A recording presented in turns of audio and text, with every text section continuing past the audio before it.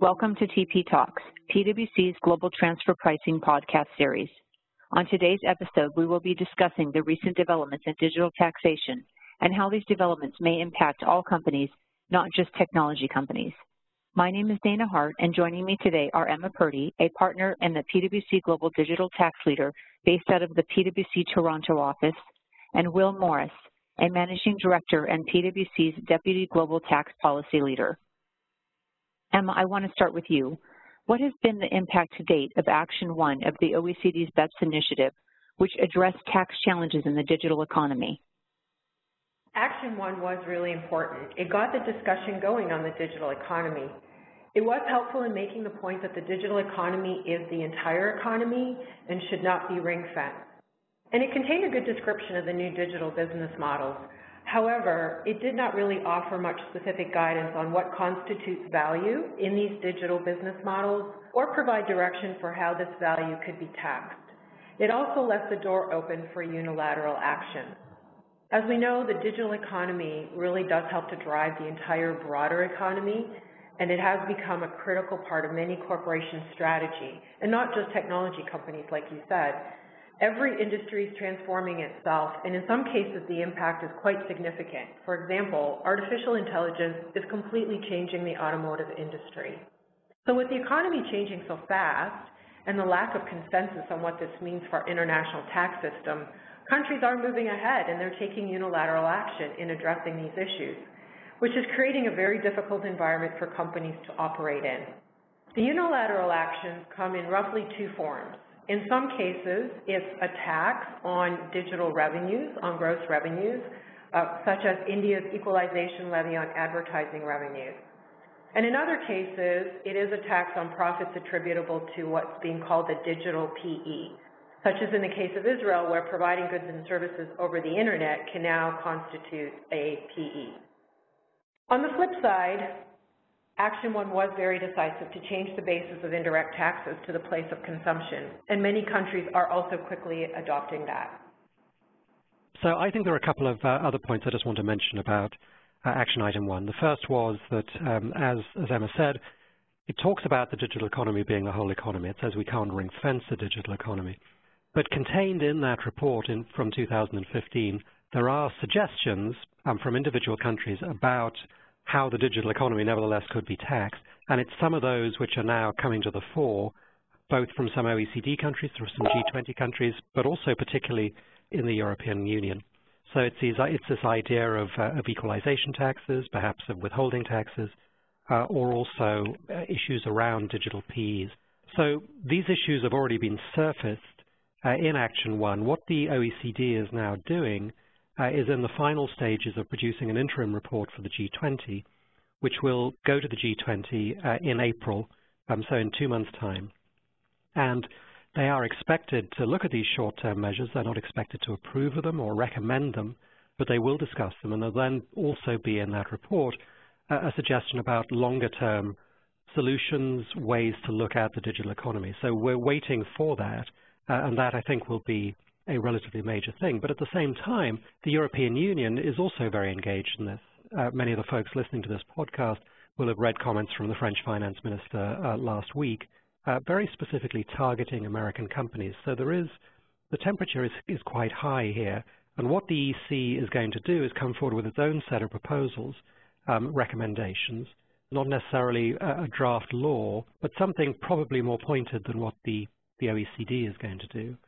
And we were expecting that to be on March 28th. That was what was announced, but there have been reports just today that they may actually bring it up by a week to March 21, so a month before when the OECD is reporting, and then look at that at the political level with the Council of Ministers at the end of March. So there is a lot of activity in this area, and it seems fairly certain that Europe will move ahead, at least some countries in Europe will move ahead with some form of digital taxation in the very short term. So, Will, can you explain to our listeners why taxation of the digital economy is such a difficult topic for tax authorities to date? Absolutely. It is for that the original insight that the OECD report had, which is that the digital is absolutely everywhere. We think of it sometimes as simply being tech, as being, the very large companies out on the West Coast. But in fact, everything is digital these days. So if you think of pharma companies with supply chains, you think of household goods companies with digital sales platforms, you think of fintech. Anywhere you care to mention it, there are large digital elements in the way business is being done. So getting your arms around this is quite hard, even inside the business community. Outside, even more difficult. And within that, there is no single business model. So there is not one business model which is sort of linear e-commerce. It is not a single business model which is a multi-user platform.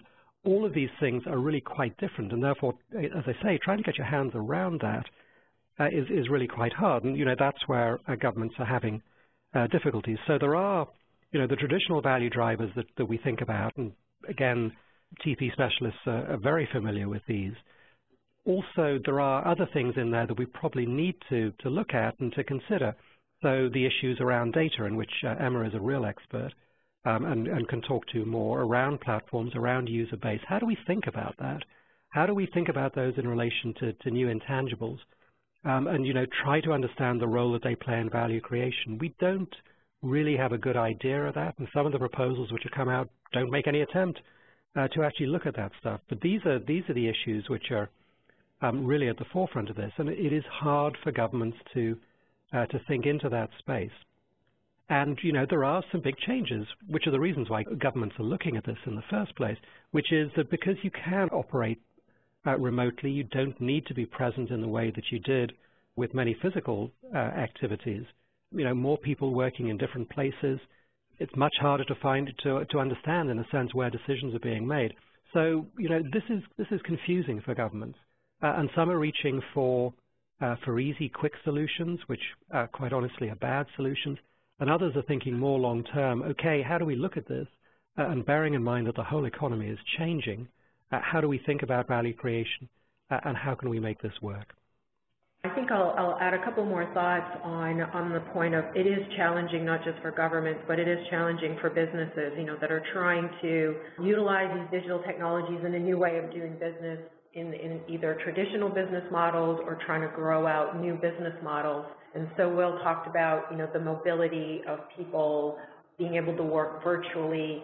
That's certainly challenging for the tax system. And I would also layer on what's happening is in a lot of traditional businesses is value chains and supply chains are being much more connected and integrated through things like Internet of Things, where you have sensors all through your value chains, robotics and drones, all those things, all those advancements that are grabbing data in real time and feeding it back to the business. What that means from a tax perspective is those value chains are so much more integrated and can change dynamically in real time. So things like transfer pricing and trying to capture intercompany transactions will become incredibly more complex because things could change from day to day. If a tower communicates with one manufacturing location to say, something has broken down and we need to redirect that manufacturing capacity to a plant in another country, that's just going to happen, and tax is going to need to keep up in terms of even knowing that is happening. So I would say it is absolutely becoming much more complicated. And then you layer on the cloud and everything going to the cloud, and where is the cloud and what does that mean, and transactions in the cloud. So the level of complexity in the digital economy is definitely exponential. And then the other thing is it's not going to stand still. We're trying to understand it today, but it keeps moving and it keeps evolving. So governments and tax authorities certainly will struggle to understand the digital economy and the business models, and that pace of change is only going to increase, which I would say is even more reason why I think industry and government need to work closely together to consult and collaborate to make sure when new tax policy is being proposed and designed, it will be fit for today, but also fit for the future and align with the business models. So Emma, what are some examples of value drivers in a digital business model, and how are these business models being used to transform traditional businesses? So I'll talk about data because, Will talked about some value drivers like user base and platforms, but data is very much kind of central and core to those things. and very much integrated with it. And I think data is the most difficult piece to understand for everybody. Business is struggling in terms of how do they leverage and capitalize and monetize on the data, and governments are trying to figure out, well, what does this mean? Because in the past, data used to be something we looked at historically for performance. And so when we talk about data in the digital economy, we're talking about that big data, you know, the mountains of data that are created every second in the digital economy. And it has become an important driver for digital companies in terms of how they build out their business models. Big data powered by AI is really creating the value in the digital economy. It's that predictive capacity, it's that ability to know your customers. So the focus today of digital tax policy and some of these unilateral measures seems to be on personal or customer data. And clearly companies are using the personal data to understand their customers better and focus on the customer experience. But what seems to be missing at the policy level right now is a broader discussion on all of the data that exists. There are many types of data that are relevant to the digital economy. And to date, there's really been no mention of, for example, the industrial data captured through the Internet of Things and robots and drones that I gave you the example. That's transforming supply chains and definitely crossing borders in terms of where data is accessed, in terms of where data is actually being used and analyzed, the insights, the algorithms that are built from that data. So not only is it important to distinguish between the type of data, but there are those important distinctions between what's that activity that you are doing with the data. Are you collecting the data, and where does that occur and by whom? And how is that data being used to create value?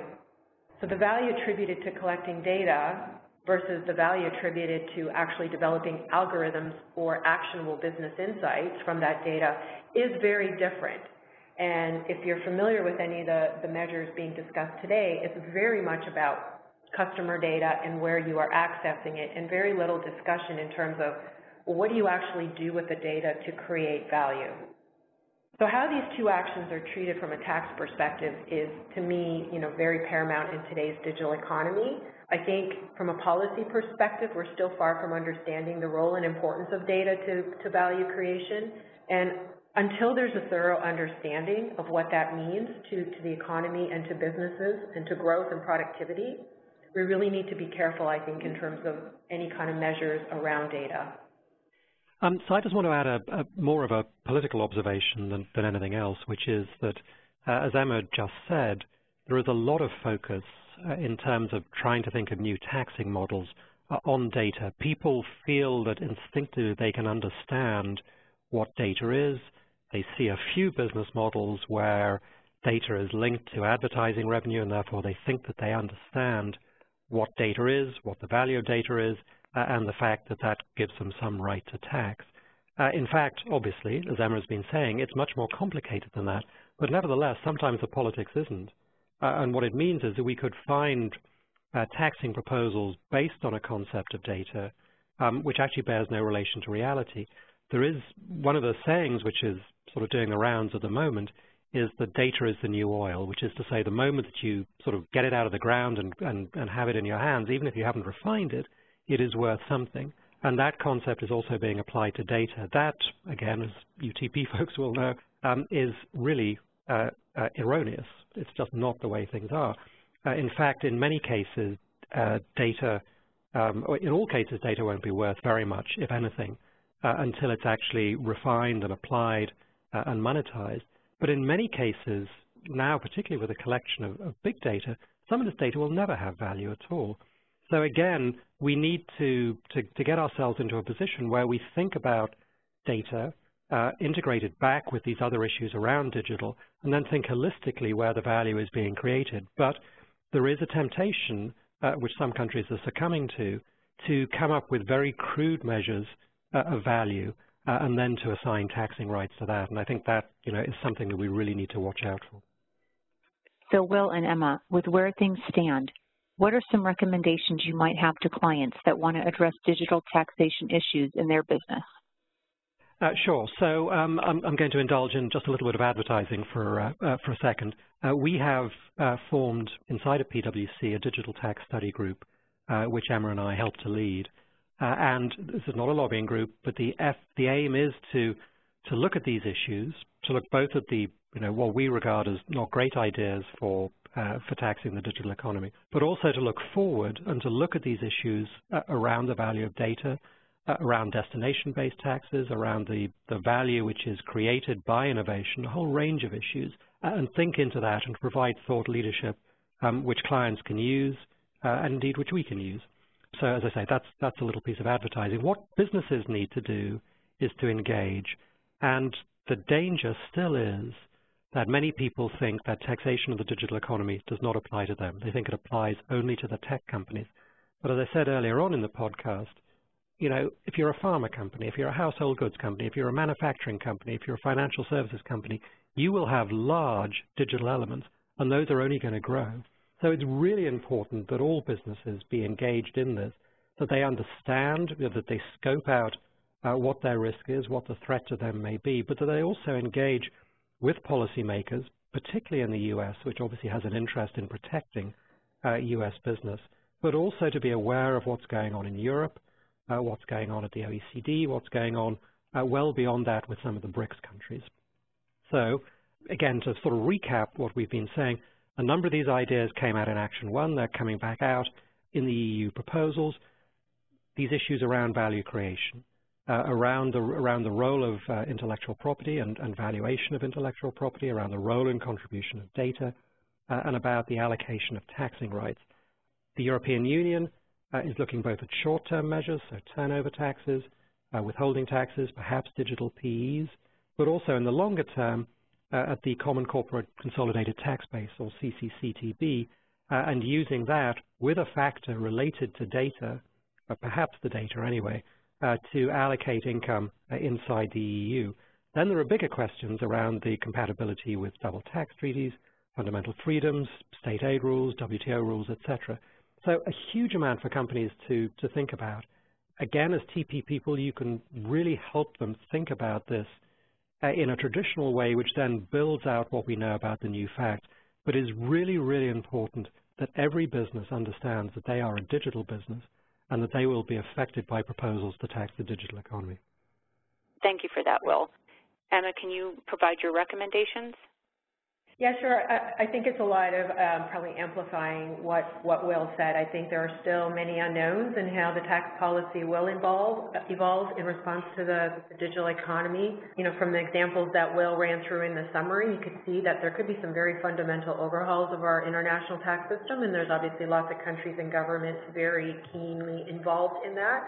So I would say, I think there's a huge call to action for business. I know some companies get very involved, very vocal, and provide feedback and input on tax policy, but I think it has to be broader, definitely broader than just technology companies. I think governments need a view from all kinds of different industries, and also not just kind of digital native type of businesses, but also traditional businesses, so they have a full understanding of the impacts of digitization. So now is the time to really, get involved, have their say, and get involved in that debate, just like we're trying to do with the study group that Will had talked about.